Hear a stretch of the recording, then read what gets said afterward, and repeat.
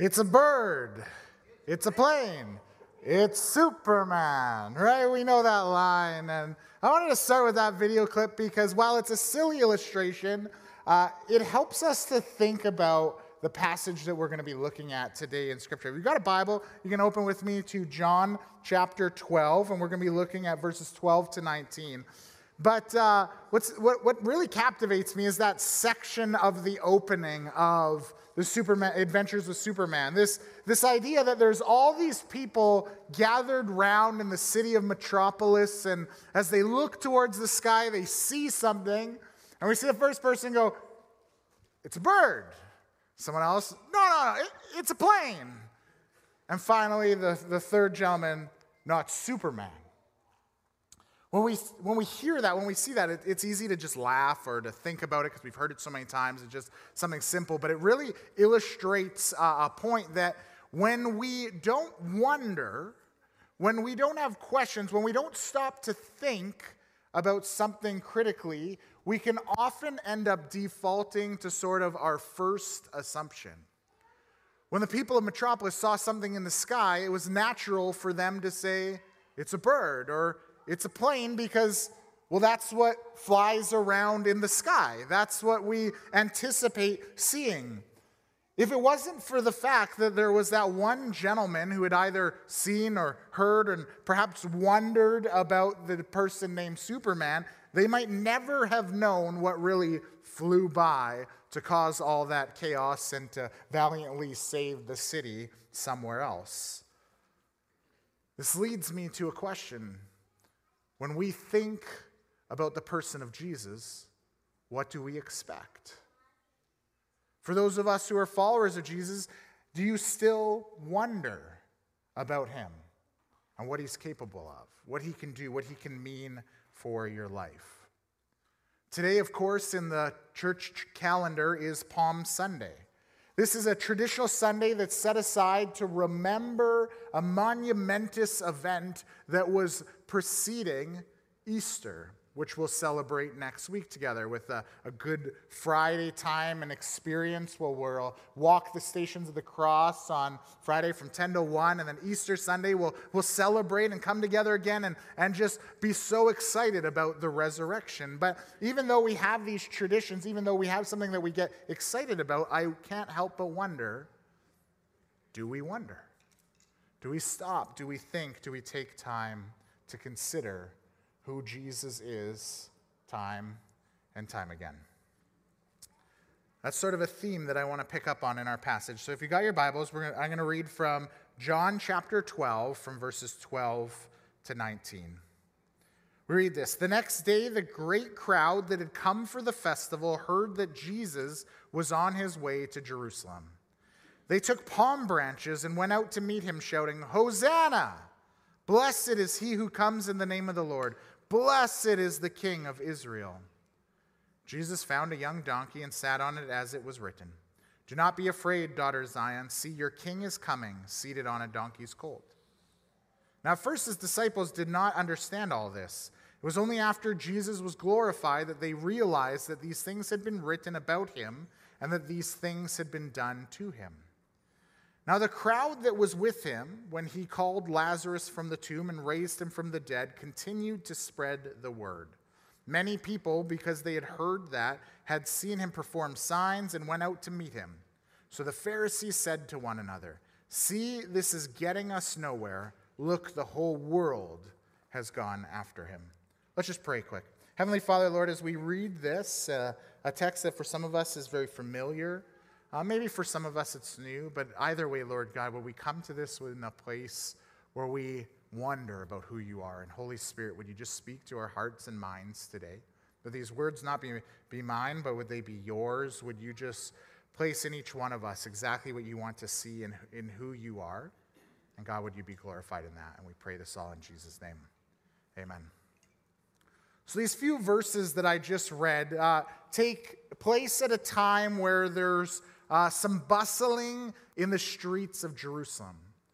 So people are preparing for the Passover festival, which is one of the most famous and important celebrations for the Jewish people throughout history. It was a festival that marked an annual reminder of the time that God had saved his people from slavery through the Exodus. By the way, if you're interested in Exodus, we're going to be going through Exodus post-Easter. That's going to be our sermon series. And it's going to be an awesome time for us to look at an ancient book in a different way to see what it has to say to us. But that book, that time of life, really marked the Israelite culture. It was something that they would constantly look to time and time again as one of the most significant things that God ever did. When he saved his people from an oppressor, from people who captured them and brought them into slavery. And so it really was a significant event. And people would make this huge pilgrimage. People from all over the country would travel and gather in Jerusalem. The city would more than double in size. Things were so crazy that the city walls couldn't contain it, and tens of thousands of people would actually have to circle the city in camps. Tents with people gathering in makeshift huts and booths that were set up for this celebration. People would come all around and they would be partying. They'd be remembering, they'd be celebrating, they'd be gathering with long-lost friends. They would see family members they hadn't seen in a while, all coming together to celebrate God and what he'd done in the Exodus. This was a really exciting time. But things got even more exciting when Jesus came into the picture. When Jesus came onto the scene in the story that we're reading about, we see that there was something that was sort of in the air and began to build, and people started to not just celebrate what God had done in the Exodus, but they came to celebrate him. One of Jesus' best friends had recently just died, and then Jesus, a few days later, had shown up and resurrected him from the dead. He brought Lazarus back to life in front of family and friends, but that news didn't just stay there, it quickly spread. People who knew of Lazarus, who knew of Jesus or the family connections, they all gathered and began to ask questions of Jesus and Lazarus. What really happened? Surely they would have grabbed Lazarus' sisters and said, "Did this really happen?" People began to gather around and they started to get excited. And what once was sort of this murmur in the background began to really build into a roar. This Jesus is the Messiah. The Messiah is it's the title for the chosen one of God who is meant to liberate God's people once again. But this way in a new time. Prophets for hundreds of years in the nation of Israel had said, you're going to want to look for him. Because when the Messiah comes, when my chosen one is sent, good things are going to happen. And so while people are already bubbling and buzzing, while the city's kind of in this state of excitement, there he is. The one who raised Lazarus from the dead comes up over the hill, and what happens? People just flood out. This is exciting. And so what do? They grab palm branches off the trees, and they began to chase them out, and they began to wave them, saying, "Hosanna! Blessed is he who comes in the name of the Lord. Blessed is the King of Israel." Others would take off their jackets and throw them on the pathway in front of him, and they would just say, "Hosanna! Blessed is he who comes in the name of the Lord. Blessed is the King of Israel." That'd be quite a spectacle, wouldn't it? Imagine if we just were to go out these doors and going down McClure or South Fraser Way, all of a sudden there were all these people gathered as someone rode into the city, waving palm branches, making way, sweeping off the street so it'd be nice and clean, and they're all cheering, "Look, he's here." Well, what is that? What's going on? What's our expectation that comes to rise? Well, there were actually quite a number of expectations going on in the background. For instance, this cry that they were yelling of Hosanna. Well, Hosanna is an Aramaic phrase which means save us now. Save us now. Here comes the chosen one of God, the one who's come to set God's people free. He's here. Come save us. These are people who are citizens under Roman occupation. Mixed with this, they yell out, "Blessed is the King of Israel." God be upon this person who's going to rule and reign above us. The crowds are exciting because this person isn't just going to come in and be a liberator and save them, but he's going to be the one that they put up on the throne of David. This is our next king. This is the one that we want to see rule for a long time because he's been sent by God to us. And all the while as they yell this, they wave palm branches. Now to us, palm branches seem relatively insignificant. I mean, we don't have a lot of palm trees because we don't live in the climate, but sure, they did. They have a good climate. They grab some palm branches, something big, easy to wave, nice fan, right? Keeps us cool in the Middle Eastern heat. This is great, but it's so much more than that. You see, the palm branch is a symbol of Jewish nationalism. This is a symbol of rebellion for the people of God. What was happening in these people's mind was that a coup was forming, and they were here to celebrate the one who would save them. They're excited because they have something that's stirring in their mind, and Jesus is going, here comes Jesus. He's going to flip the tables again. But this time he's not going to yell at us in the temple. He's going to go yell at them, our Roman occupiers. Won't that be so good? Not only is he going to yell at them, but he's going to upset the status quo, and we're going to be the top dogs in our country again. There's a lot going on here, and we can pick up on one of the clues in verse 19. We see the Pharisees, the religious and social leaders at the time, turn to one another, and they've been having sort of some issues with Jesus for a long time and have some questions of him. And here we see what they say in regards to all this spectacle. They say, "See, this is getting nowhere. Look, the whole world has gone after him." The Pharisees in this moment are freaked out. The Pharisees have been placed in this position in society where it's their job to be sort of the social and religious leaders of the people. But not only that, the Roman occupiers would have looked at them and really had checks and balances for them. If you want to run this thing you're doing as Jewish people, you need to do it in this sort of framework. Recognize we're your captors and we can come eliminate you all. And so pay attention to what's going on and make sure things stay in line, and we'll continue to allow you to worship. We'll continue to allow you to have your celebrations like the one you're in. And so the Pharisees, they have a concern because there's this swelling of idealistic people flooding into the streets, cheering for someone, saying, look, he's going to capture and overtake our oppressors. They're waiting for sort of that match to go off in the fireworks factory. They're expecting explosions to take part. And this is all because they know the power of the people and they're questioning the power of him. And the people are really powerful and passionate about this. In fact, if we were to read the Gospel of John, just 6 chapters earlier in John chapter 6, we see that the people have already tried to elevate him. They've already tried to take Jesus and make him king.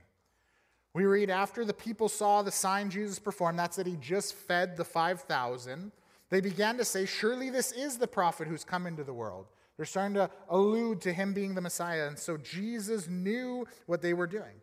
They planned to take him by force and make him their king. You're going to serve us. You're going to accomplish what we want. You're going to be the king, whether you like it or not, Jesus. We see the power in you. And as they do this, they're reflecting back on history. And we see this history all throughout the story. You see, 150 years before Jesus, there was a guy named Judas Maccabeus. Judas Maccabeus was a Jewish revolutionary who had led his people to a victory over a dynasty that had come to oppress them. And as he did that, he led them to win and then through a big celebration. At that celebration where the Jews were no longer oppressed, he had the people wave palm branches to celebrate what had happened. He would take that dynasty's coins, their money, the representation of who they are and the power, and he would have his people stamp in a palm branch over the ruler's face. The people see Jesus. They're celebrating him. Remember Judas? He was great, but Jesus is even better. Imagine what he can do. And so, as they wave their palm branches in the air, they yell, Hosanna, save us again. Seems pretty exciting. We should be passionate about this, except for one thing. It totally misses the mark of understanding him. Everything that the Jewish people were celebrating and getting ready for and throwing a party about as Jesus comes into the city doesn't actually align with what he says about him, between what he wants to do and them. We see even Jesus' closest friends don't really know fully what's going on here. As John says, he says, at first, I love this. John is telling the story. He's giving us a little bit of history, but then in the middle of it, he takes a step back just so that we all know what's going on. And he says, at first, his disciples didn't understand all this. John's one of them, right? He's like, we didn't get this. We didn't know what was going on. We were excited. We were caught up in the party. We're here to celebrate him. We've just seen him raise our friend from the dead. Things are good. And I said that it wasn't till later that we realized what went on and what was done to him. Now, there should have been loads of signs that this wasn't exactly what they were expecting. There was all sorts of things that had been told about this Messiah who would come that the Jewish people just kind of said, meh, we don't like that part, we'll ignore it. But right here in the text, we see that there's this quote that comes from Zechariah chapter 9, which tells us about how Jesus had come to fulfill a promise, and it painted a different picture of who he was. The prophecy told us that the king would come seated on a donkey. If you were to go into war in these times, what would you ride on? A horse. Good guess, right? They'd have war horses. A good king who came in for a military victory would be riding the biggest and baddest horse, loaded up with armor and weapons, and he'd go in to take this city with his men. Jesus is sitting on a donkey, not really threatening, not really exciting. A slow, dumb animal that he sits on rides in, trotting into the city. In those moments, what Jesus was showing and what God had promised was that the Messiah wouldn't be one who would come hell-bent on destruction, ready to wage war, ready to hurt and punish people. No, he would be a gentle king. Not one of militaristic power, but one who would come to extend God's peace to the nations. The whole path that Jesus would take from here over that next week would lead him not to a victory in the death of his enemies, but to victory through the death of him on the cross. He came so that he could die on the cross, so that he could be our substitute in death, so that the victory wouldn't be over the Romans, but it would be over the power of sin and death. So that we would be able to be made right with God, to enter into relationship with him through our faith and trust and choosing to follow him. From our passage today, what we read about is the rest of Jesus' story. If we were to continue from this point and move forward, right, we see that whole message be summed up. And John had alluded to it long before again in his gospel. If you actually read the books that were written about the life of Jesus, you'll see that the writers put things in along the way so that we would be able to get it. And right early on, next to the most famous verse in the Bible, John wrote this. He said, "For God did not send his Son into the world to condemn the world, but to save the world through him." He didn't send him there to come and beat up on the Romans, as much as they maybe deserved it. He didn't send Jesus to come to slaughter people and bring death. Instead, he came to save people and offer them life in him. He came to bring a gift to every man, woman, and child, a gift of light and life, and to invite them into his presence and to experience the fullness of what it could mean to have life in him.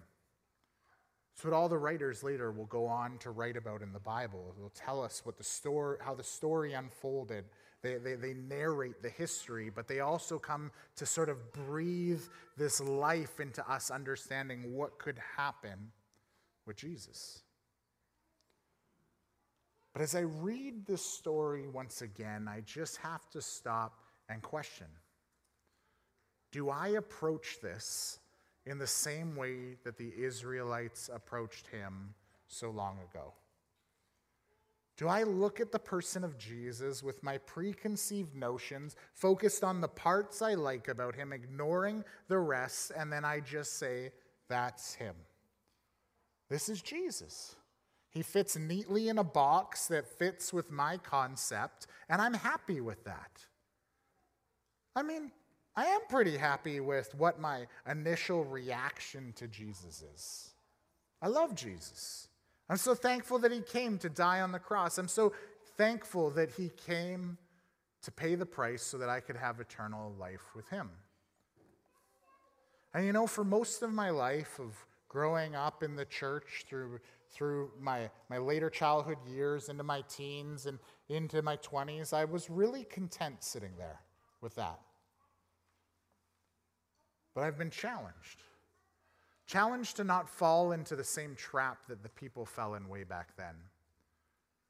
To not just put Jesus in a box, to not just be thankful just for that, which is more than enough to be thankful to him for. It's more than enough to worship him for. It's more than enough to give our lives to him for what he did on the cross. But the reality is that there's even more than that. And Jesus wants us to invite him into that. So I ask you today, as you think of Jesus, how do you understand him? How do you understand Jesus? A lot of people think Jesus is a great teacher. Well, he was. We can read about his teaching. It's pretty exciting and revolutionary what he taught, and he did it in a compelling way. And I think we like to box him in like that because it gives us a nice, clear dynamic for him. I've known some great teachers. I had some growing up. I'm thankful for some friends who are teachers, and I'm able to say, hey, Jesus is a good one too. A lot of people like to think of Jesus simply as a moral life lesson. Here's a guy who lived a moral life, and he did what was right, and he gave us a picture of how we should live. That's something easy for us to conceptualize. Jesus lived the perfect life. He had the perfect morals and ethic, and we long for a lot of that in our world that's so messed up and people are doing the wrong thing. And so we go, hey, I'm happy with that picture of Jesus. It makes sense. But when we belittle Jesus into that point, what are we really doing? We're being the citizens of Metropolis. As they looked up at Superman, they said, well, the thing that flies in the sky is either a bird or a plane, so it must be that. In the same way, we look at Jesus and we say, he was a great guy who taught great lessons, so therefore he was moral, or he was a great teacher. That's what I understand. But when we do that, we really begin to diminish him and the power of what he has to say. I'm really excited today in a few minutes that we're going to have baptisms, because baptisms are a great way for us to understand a broader picture of who God is. 7 students are going to get baptized later today, and each and every one of them, though a couple of them are our sibling pairs, has a different story. And if you know these students, you'll know even the siblings are very different from one another. And they've experienced different things, and they've walked different lives, and they've struggled with different struggles, and they've encountered Jesus in different ways. And the incredible thing that happens if we're willing to give our attention is that we can hear how God has struck every one of them. And it can inspire us to wonder. The Apostle John should inspire us to wonder. This man who said, we didn't even see it as we walked into the city, but let me let you know, you wouldn't believe it what he would do. He would go to the cross, he would die, and he would rise again. He would ascend to his Father in heaven. He would give every one of us the Holy Spirit so that we could live with him, so that we could be empowered by him, so that we could experience even the great things that he did, where he performed these incredible miracles. We would experience even more in him, Jesus said. So today I ask you, no matter where you are in sort of your ebb and flow cycle of wondering about Jesus, and we all do it, right? There's times where we wonder about Jesus, where we're drawn to him. There's times where we're just checked out. Wherever you are in that, I would encourage you to consider wondering about him. Just ask yourself the question today, what really could I see that's different in Jesus today that I've never seen before? What do I expect of Jesus? But what does Jesus really hold as an offer? If we ever get to a place where we're complacent in our wonder of Jesus, you're heading to a place of spiritual death. You're heading to a place where your faith's just going to die, you're just going to get bored, and you're going to want to move on. And when the doubts begin to creep in because you haven't understood the richness of him, your faith's going to slide. That's true. That's the experience of so many people. But the good news is that's not the way it has to be. There's an invitation in. Jesus says, I long for you to come to me and know me so that I might reveal to you who I am through my Holy Spirit, time and time again. And let's move to a place, if you haven't yet received him, to experience the fact that someone would be willing to die for you. Wonder about that. Like, what would compel someone so much to die for you? I know when I ask that question, for me, it has a lot of questions because I don't know who would possibly want to do something like that. Ask yourself, if Jesus had the power to save me then, could he actually have the power to remove that sin from my life altogether? If you're like me, there's those patterns of sin that come up time and time again, and Jesus says, I want to free you from that. So often we just end the Christian life at this place where we ask for forgiveness time and time again. Jesus, forgive me, I did it again. Jesus, forgive me, I did it again. Jesus, please forgive me, I did it again. And we never stop to say, Jesus, help me get rid of this sin. Jesus, help me to overcome this thing that has a grip on me. And the incredible thing, and I've experienced this, is that Jesus can actually give you the freedom to move past that thing, to experience freedom from its power over your life, if we would only stop to wonder and then invite him in. Doesn't mean it's going to be instant, doesn't mean it's going to be easy, but Jesus invites us in. For most of the time that I've followed Jesus, as I said, I've stopped at this place where I've just been appreciative of what salvation meant. But as I have come to start to wonder about the power of the cross and what Jesus has done on it, I've learned to unload my burdens and my pains on him. I've learned to forgive people who in my own power I could never forgive. I've learned to take things that just come up as sin patterns in my life time and time again and see myself released from them. I've learned to see my prayer life as not just an opportunity to have a grocery shopping list for him or to ask for forgiveness of sin, but as a place to meet with the creator and sustainer of the universe and to be filled and met in my deepest longings and loneliness by the beautiful face of Jesus. So today I ask you to consider wondering. Wonder, what if the promises given in Scripture aren't just poems? but they're actually invitations of something to receive in my life. Wonder that if maybe there's something more as I dive into him, as I try to plumb his depths, that I'll actually experience more grace and kindness and love and hope and peace and joy and selflessness.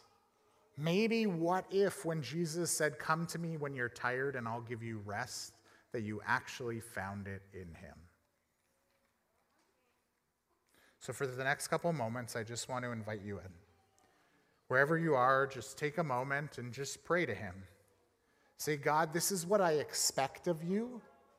This is what I know about you. Show me what's next." So let's take time to pray that wherever we are, and then I'll pray as we move on in worship.